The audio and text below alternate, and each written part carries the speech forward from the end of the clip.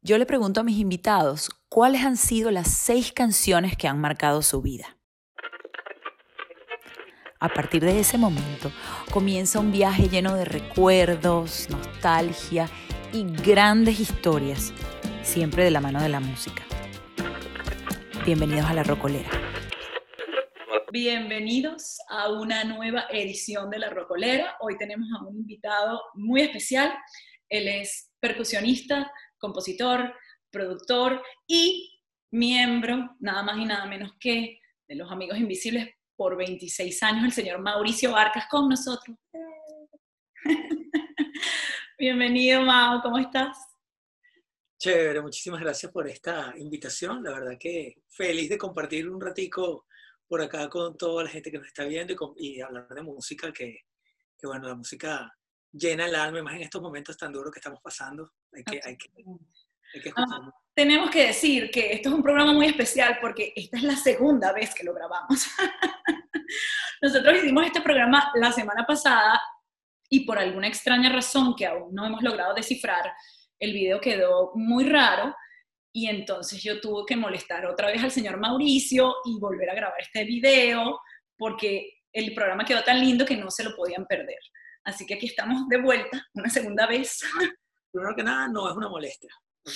Yo feliz de estar aquí otra vez compartiendo y hablando de música y no, vamos a hacerlo, creo que sí. Algo pasó con esa primera vez, hay demasiada energía. Ahorita lo vamos a hacer con más. Bueno, y hay una cosa importante también que tenemos que contar y es que la música que utilizamos para las promociones de la Rocolera y para la introducción de la Rocolera, toda esa musiquita bellísima que ustedes escuchan en las tapas de la Rocolera es de Mauricio. Entonces es maravilloso tenerte aquí en el programa, gracias por eso. Gracias. Sí, esa canción se llama Supermujer, es una canción que está en un disco conmigo que se llama Tropicalia, que no ha salido, que va a salir pronto porque ya estoy por montarlo ahí en las plataformas, así que lo van a poder escuchar aquí en la Rocolera y lo van a poder escuchar luego en las plataformas digitales, ahí en Tropicalia. Tremendo tema, no se lo pierdan. Bueno, vamos directo al grano. Vamos. Esta es la primera canción que Maurimix quiere compartir con nosotros en esta cuarentena.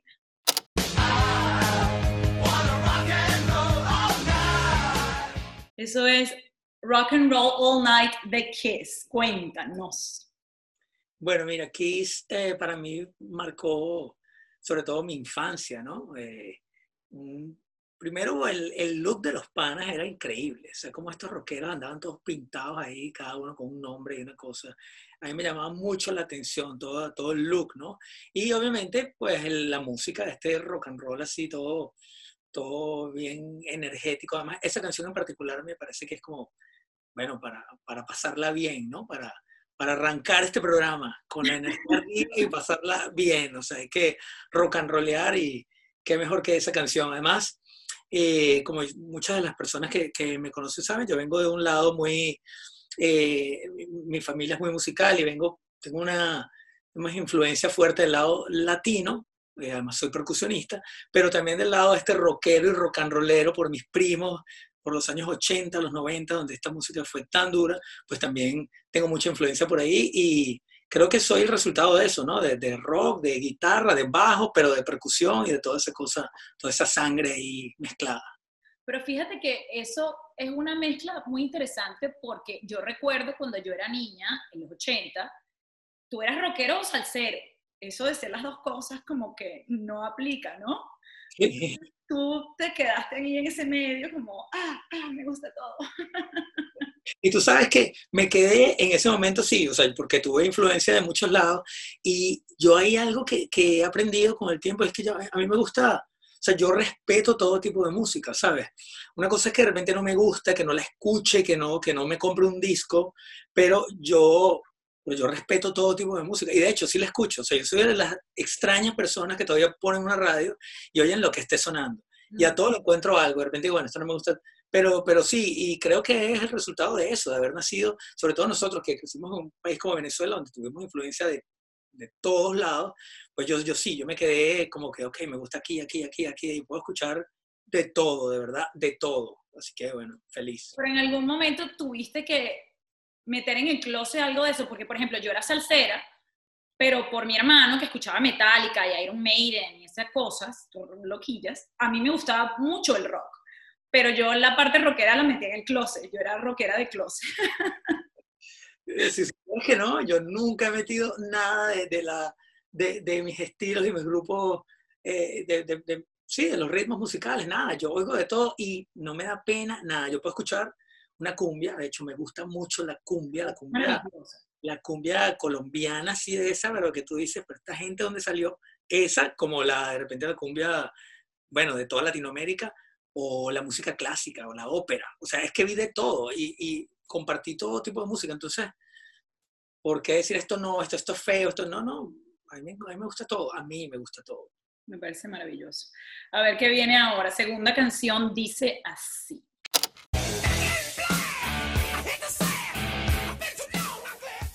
Seguimos con la onda rockera, claramente. Esto es AC/DC, Back in Black. Cuéntame.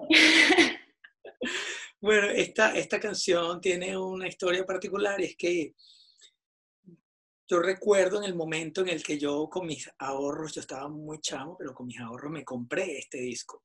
Es más, estuve recordando la discotienda, porque así se les decía en ese momento, se llamaba Manaure, quedaba en la California, allá en Caracas, ¿no? Y tú entrabas y había de todo. Yo recuerdo que a mí me gustó mucho esa canción, reuní plata y fui con mi mamá y lo compré, así como, pero era, o sea, saqué el dinero yo de mi bolsillo, pues, o sea, no es que mi mamá, y le entregué y me dieron el disco a mí, yo lo abrí y, como te comenté la otra vez, porque acuérdense que esto está repetido, como te comenté la otra vez, yo todavía recuerdo el olor del vinil, o sea, del plástico, de haberlo, o sea, la carátula negra. Yo decía, esto es, o sea, la gloria estoy viviendo yo aquí comprándome este disco. Entonces, esa canción en particular me marcó. Y estamos hablando, mi cuento aquí en la Rocolera es un poquito también cronológico, porque bueno, yo estaba chamo y ya venía como con esa cosa latina que yo siento que todos los venezolanos ya traen en la sangre, pero con esta influencia también, y esa canción en particular me voló el cerebro así, fue como que, wow,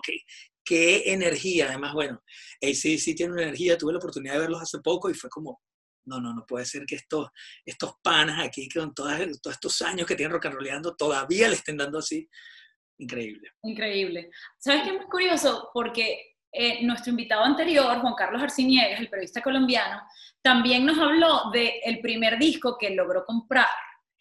Y me doy cuenta que eso es algo que te marca para siempre. Yo me acuerdo que el primer disco que yo compré cuando era una infante, a mí sí me lo compraron, pero me lo compraron en el Don Disco, en Chacaíto, que era una tienda como de culto absolutamente.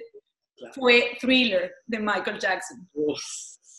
Y ese disco hasta ahora, a pesar de que Michael ha caído en desgracia por razones varias, yo sigo respetándolo mucho como artista porque adoro su música y además que me parece que es uno de los bailarines más absolutamente tocados por la mano de Zeus del planeta. O sea, yo nunca he visto una persona que pueda sentir y manifestar la música en su cuerpo como Michael Jackson. O sea, una cosa fuera de este planeta.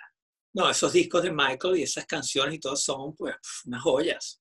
Entonces está chévere invitar a nuestra audiencia a que se acuerden de cuál fue el primer disco que tuvieron en su vida.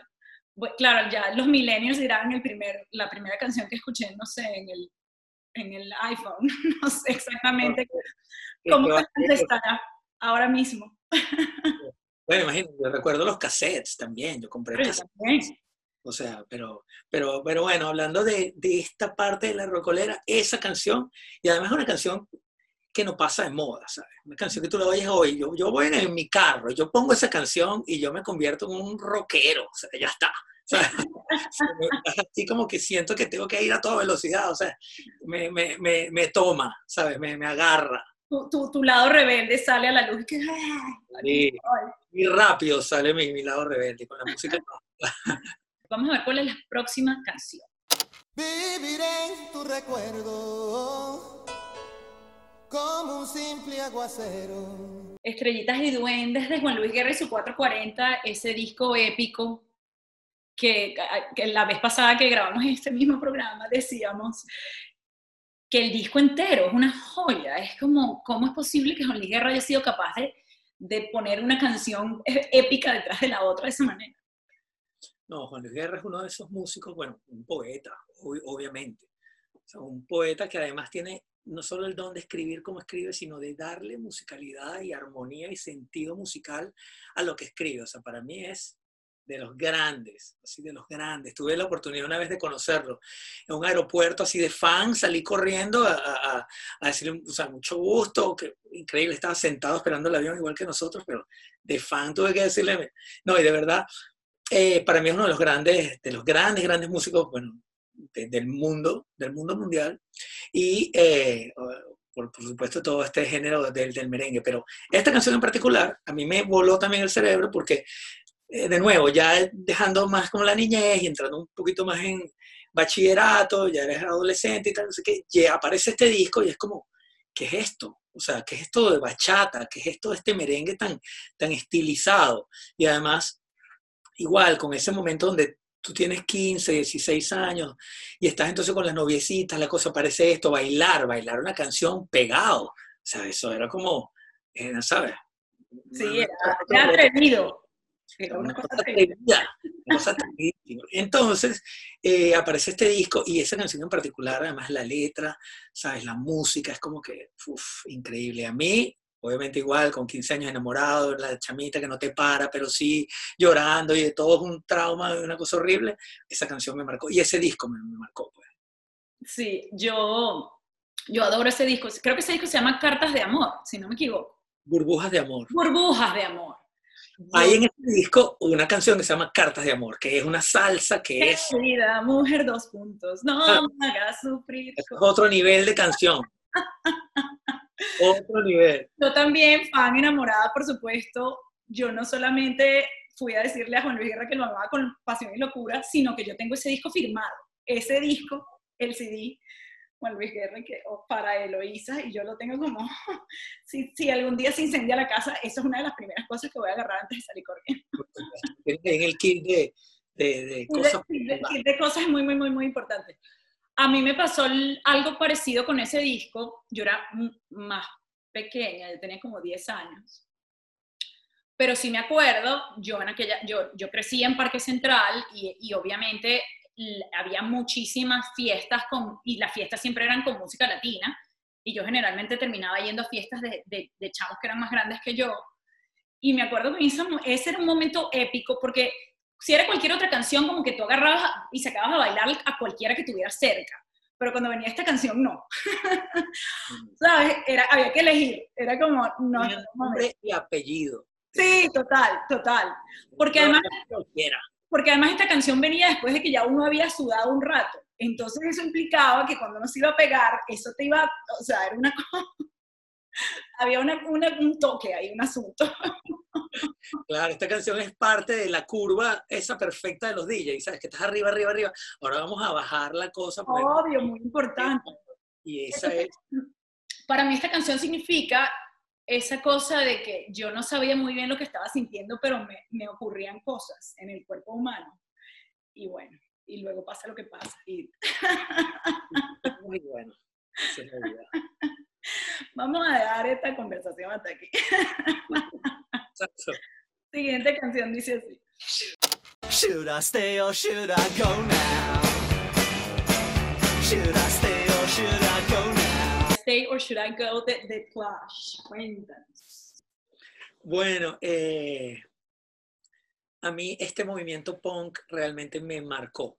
Yo, como les estaba contando, vengo de esa esencia latina y rockera por mis primos y tal, pero de repente llega esto, también ya a finales de bachillerato y saliendo de bachillerato, en mi caso, mediados de bachillerato, y no solo la música, que es una música bien loca y bien, donde tú como músico no tenías que saber tocar bien, era una expresión de un poco de gente, ¿sabes? Diciendo, no me importa nada, quiero darle palazos a esta batería y a esta guitarra, y era más una expresión, sí, como cultural, pues mira, estamos en contra de un montón de cosas y este movimiento punk a través de la música con muchos de sus bandas y de su gente, me llega a mí y en Caracas y me vuela el cerebro y es como que, y como te digo, no solo la parte musical, sino todo el concepto, la ropa, esta gente lo que quería expresar. Y esa canción en particular, además que creo que es una pregunta que uno se hace muchas veces a lo largo de la vida, que es me quedo o me voy, ¿sabes?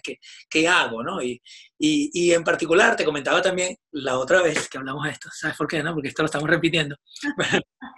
La otra vez que además, luego de escucharla hace unos cuantos años atrás, pero con audífonos y como prestando la atención un poquito a la letra y tal, me doy cuenta que los coros lo cantan en español. Los mismos músicos están como detrás cantando unas cosas loquísimas en español. Y dije, epa, aquí seguro la novia del pana que está cantando era española o era latina, porque no tiene otra explicación. ¿Qué es eso? Estos panas que cantan en español, o sea, estos ingleses, no, esto.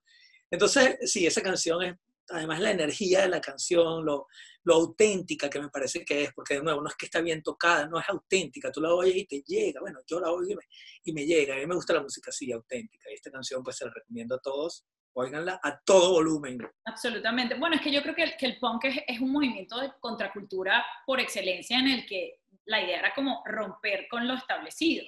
Para mí, The Clash es ese momento en la fiesta en el que la gente empieza a brincar y a golpearse los unos contra los otros sin cesar. Y es como drenar, ¿sabes? Es como ese momento en el que lo dejas literalmente todo en la pista y empiezas a correr sin parar y siempre es una buena canción para poner. Anoten por ahí, muchachos que están escuchando, si usted no sabe qué poner en un momento dado, el clima es de una fiesta.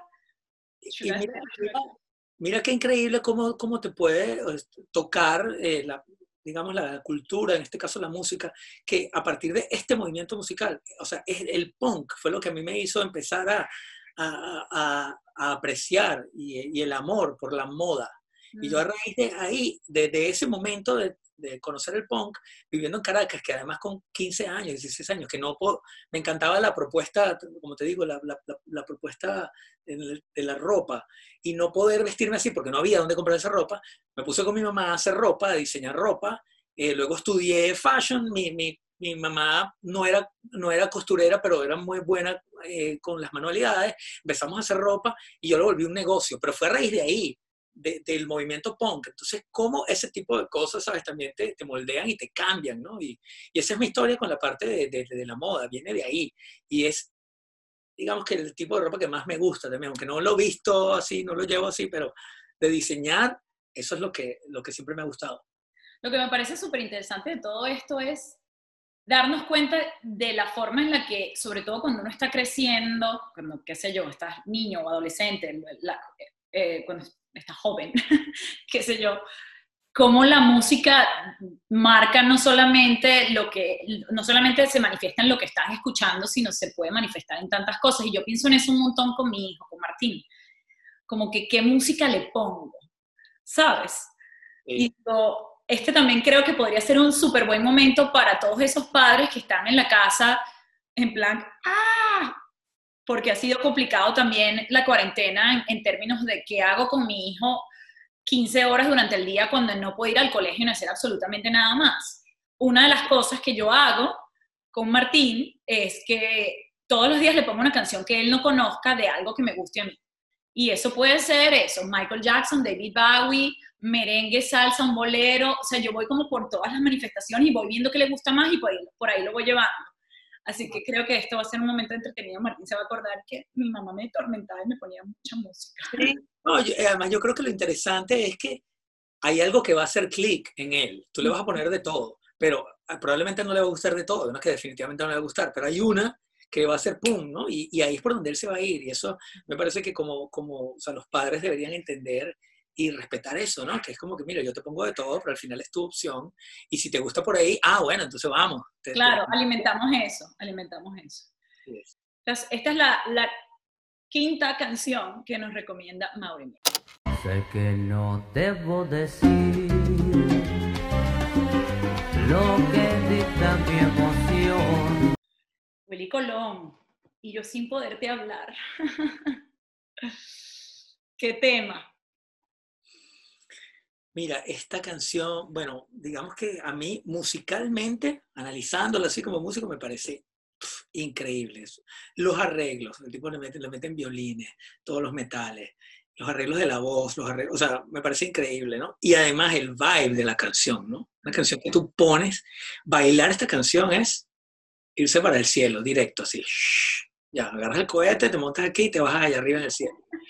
Esta canción es mágica. Yo soy muy fan de Willy Colón, me gusta mucho porque me parece un músico, bueno, primero pionero en todo esto de la salsa, ¿sabes? De Nueva York, de donde nació parte de este movimiento.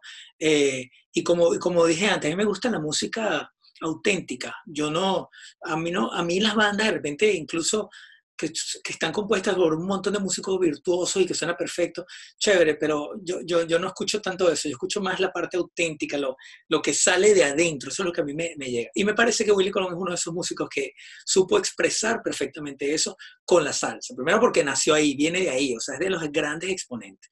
Esta canción, particularmente, además la letra, es como, o sea, es así, un nudo en la garganta, o sea, es que te quiero decir esto y no puedo, y estoy sin poderte hablar. Y creo que a mí me gustan las canciones con historia. A mí me gustan las canciones que son compuestas con algo que decir, con algo que pasó, con algo que me pasó a mí, le pasó a alguien, que quiero que le pase a alguien. Y hablando un poquito del tema de composición, ya que has dicho que estás hablando con un productor, compositor, A ver, a y, ver. y lo otro, no me acuerdo qué es lo otro que soy, percusionista. Okay. La parte de composición, mira, últimamente las composiciones se están haciendo como en cambote, como decimos nosotros aquí los venezolanos. Un poco de gente reunida que yo digo algo y un hook y el otro dice otra cosa. Y sí, queda un Frankenstein interesante, pero a mí me gusta más cuando es algo de verdad que sale de algo que yo necesito decir, como los boleros, ¿sabes? Eso me gusta la autenticidad ahí. Y me parece que Willy Colón lo logra, o sea, digamos, como logra transmitir eso. No tanto como compositor, porque él no es tan compositor, pero como intérprete, como músico. Y esta canción, bueno, es una joya, yo se la recomiendo a todos, óiganla, traten de no escucharla solos, porque, ¿sabes? Es una tortura, porque hay que bailarla, pero óiganla, y bueno, esto marca parte de mi esencia y de mi amor por la salsa, indudablemente. A mí me encanta Willy Colón, me encanta, porque además siento que Willy Colón tiene un estilo tan particular, es decir, tú escuchas los primeros acordes de una canción de Willy y ya tú sabes que su marca está allí. Escuchas Idilio, escuchas Gitana, que es una de mis canciones favoritas de todos los tiempos. Esta canción, um, Simón, Simón, Simón, tu hijo, el gran varón, no, bueno, esa canción es como, ¡ah! Y además siempre me gusta, como dices, que tienen esa historia que no solamente estás bailando, sino que además estás como usando tu imaginación para llevar, que te está llevando a ese lugar, y más importante aún, es una canción que uno puede dedicar, porque eso es muy importante, ¿cierto? Y aunque no se puede dedicar, no es canción. Es así, es así. Entonces, bueno, obviamente estamos invitando a nuestra audiencia a que se ponga a escuchar canciones y aproveche estos momentos de cuarentena y se acuerde de su amigo, de su noviecita, de la muchacha que le gustaba en cuarto grado y nunca tuvo nada con ella, que la busque en Facebook, le mande una canción, uno no sabe, ¿no? Nunca es tarde. Nunca es tarde, dicen por ahí. Vamos a ver cuál es la sexta y última, por ahora, canción de Maurimix. Deja que tu vida se confunda con la mía. Deja. Ay, Rubén Blades y Deja. Bueno, continuando con ese lado mío latino, salsero, y bueno, también les comento que yo soy gran amante de la salsa, de todo el movimiento latino de los 70. Obviamente no podíamos dejar afuera a Rubén, porque Rubén es uno de estos compositores que hay que quitarse el sombrero y tirarse en el piso para que el pana te camine así por encima, porque es una bestia. Y esta canción en particular es como, bueno, o sea, tienen que escucharla. Si no la han escuchado, tienen que escucharlo. Y Deja se llama. Y también la quise incluir porque no quise dejar por fuera, en particular esa canción, porque más allá de ser una salsa, porque no lo es, como una samba medio bossa nova, pero con sonido de salsa, porque tiene trombones, tiene percusión latina. Entonces hicieron una mezcla increíble estos dos genios, porque déjenme decirles que la canción la canta Rubén, pero la produce Willy. Por eso yo cuando entra la discusión entre tú eres más Willy o más, yo los adoro a los dos, pero yo me quedo un poquito con Willy por el lado musical, porque me parece que es un arreglista increíble y que es un musicazo. Igual, adoro a Rubén, como les dije, y esta canción, además la letra es una bomba atómica, o sea, a mí me encanta, no sé, No sé qué A opinas mí me tú. encanta. Yo soy Team Rubén, porque yo en esta vida no me tocó ser músico. Espero que en la próxima sí. Soy obviamente gran amante, melómana a morir. Y creo que una de las cosas, nunca es tarde, una vez más, a lo mejor termino a los 65 años tocando guitarra, no lo sé.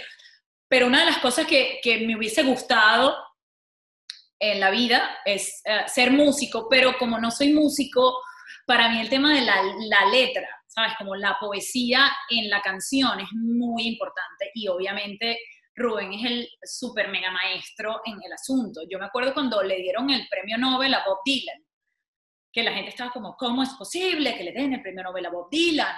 Y yo empecé a pensar en si tuvieran que darle el premio Nobel a alguno de los compositores que escribe música en español, y yo dije, bueno, Joaquín Sabina, Rubén Blades, ¿sabes? O sea, ahí hay un montón de poesía extraordinaria. Sí, sí. Y con esta canción en particular lo que me pasa es que uno siempre, que lo comenté la vez pasada también, en nuestro programa anterior, que no se grabó, es que uno conoce a Rubén más que todo por sus canciones sociales, de protesta, de denuncia, de Pedro Navaja, Decisiones, Plástico, pero las canciones románticas de Rubén, como esta o como Sin tu cariño, son épicas. Y tú me decías que ahí está metida la mano de Willy, entonces Exactamente. agradezcámosle solemnemente para siempre. Y Rubén además tiene unos boleros, no, Ah, o sea, es buenísimo, un buenísimo. genio, pues, sencillamente. Además, una de las cosas que a mí me llama mucho la atención de Rubén es cómo logró combinar, ¿ok? La salsa previa a Rubén, que era más como arrabalera, más del barrio y más malandra, y llega este pan primero la carga social, pero dentro de la misma salsa, o sea, la lleva a otro lugar, ¿sabes? Al igual que la parte como romántica, o sea, logró mantener la esencia, pero con una letra que definitivamente cruzó, abrió otra puerta de la salsa, ¿no? Entonces, Rubén, sí, definitivamente es un genio, es uno de esos personajes que yo creo una vez haberme cruzado con Rubén, pero no hubo nada más allá de haberlo visto y wow, me encantaría conocerlo en persona, es como de esos, yo, bueno, sabes, feliz, algún día, nunca es tarde. Nunca es tarde, eso va. Bueno, entonces yo ahora, para cerrar el programa, te voy a poner a ti una canción. Y Yes. en el programa pasado yo había elegido otra canción, pero como lo tuvimos que volver a grabar, yo dije, bueno, vamos a innovar, vamos a buscar una canción distinta. La vez pasada te había puesto Omara Portuondo, que igual la voy a poner en el playlist porque la tía Omara Portuondo merece todo el reconocimiento del mundo, pero esta vez te voy a poner esta otra, que dice así. Yo quiero ponerte a ti en cuatro balcones. Eso es en 4 de los Amigos Invisibles. ¿Me encanta eso? Eso lo canta un señor. Mira, ¿sabes qué? Esa canción la compuso un muchacho que ahora es un señor. Bueno, me imagino, porque eso fue como uno de los primeros singles de Los Amigos. Fue uno de los primeros singles de Los Amigos. Esa canción está en el segundo disco de Los Amigos. Pero sí, fue uno de los primeros. Esa fue la primera canción que yo compuse con Los Amigos Invisibles. La primerita.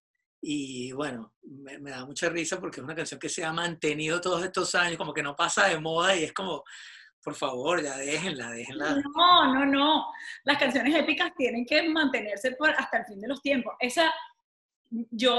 Fue la primera canción, la verdad, fue la primera canción que yo escuché de Los Amigos Invisibles. Y el otro día estábamos hablando de ese tema.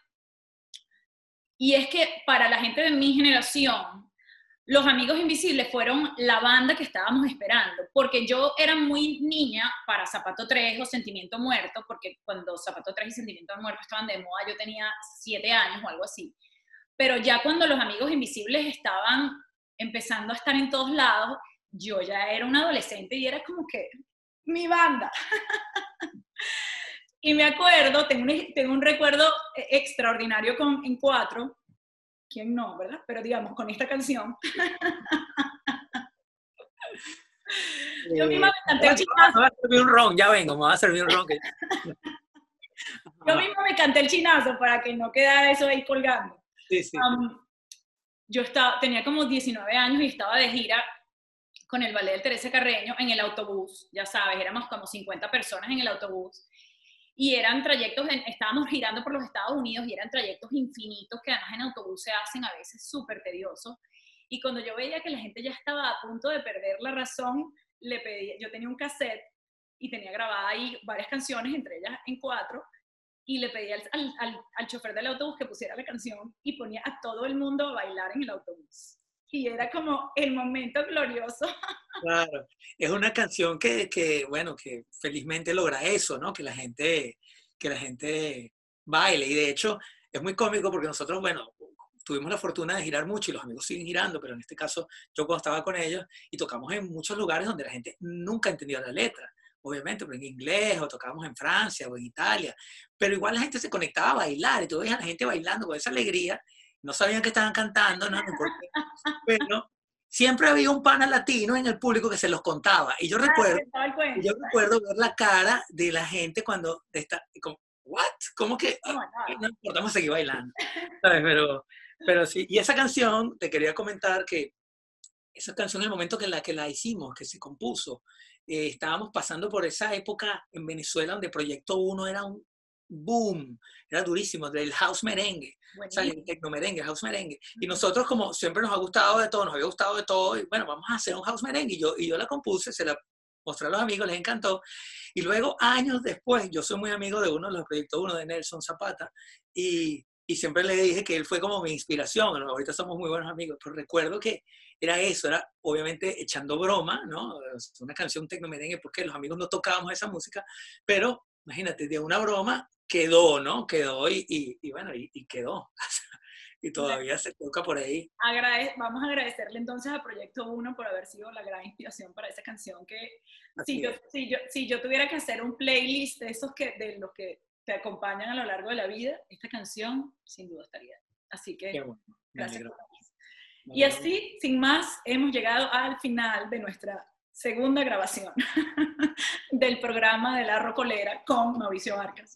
Gracias, Mauri, por estar aquí con nosotros, compartir tu música y contarnos tus historias. No, al contrario, muchísimas gracias a ti por la invitación. De verdad que un programa súper divertido. Qué bueno compartir música, qué bueno escuchar música, qué bueno enseñarle a la gente un poquito de dónde viene la inspiración y el recorrido musical de uno a través de La Rocolera. Y bueno, sabes que cuentas conmigo para todo. Aquí estoy. Gracias. Bueno, los espero en la próxima Rocolera y pónganse a escuchar el playlist que se los voy a dejar en Spotify con toda esta música maravillosa, y aprovechen y escuchan música que a lo mejor nunca habían escuchado o que tenían siglos sin escuchar, o a lo mejor se inspiran y le empiezan a mandar música a una gente como por ahí. Ustedes pueden conectar con gente en la cuarentena, eso nadie ha dicho que no es posible. Yo ayer estaba en una reunión con un grupo de amigas por Zoom, y éramos 6, y 3 de nosotras estábamos solteras y 3 de ellas no. Entonces estábamos como discutiendo qué era mejor. ¿Cómo es mejor enfrentar la cuarentena? Buen tema. Sí, así que bueno, ese es otro tema para discutir en estos días. Gracias. Chao, un besito. Chao. Chao. Si quieren escuchar la música que compartió mi invitado, pueden pasar por mi perfil de Spotify, Eloísa Maturín. También pueden ver la versión en video de este programa a través de mi canal de YouTube, Eloísa Maturín. Este programa es posible gracias a la producción de Claudio Fernández, la edición de Israel Delgado, el logo original que es de Florencia Alvarado, en el diseño gráfico está Alejandra Quiroga y la canción original de La Rocolera que es de Mauricio Arcas, también conocido como Maurimix.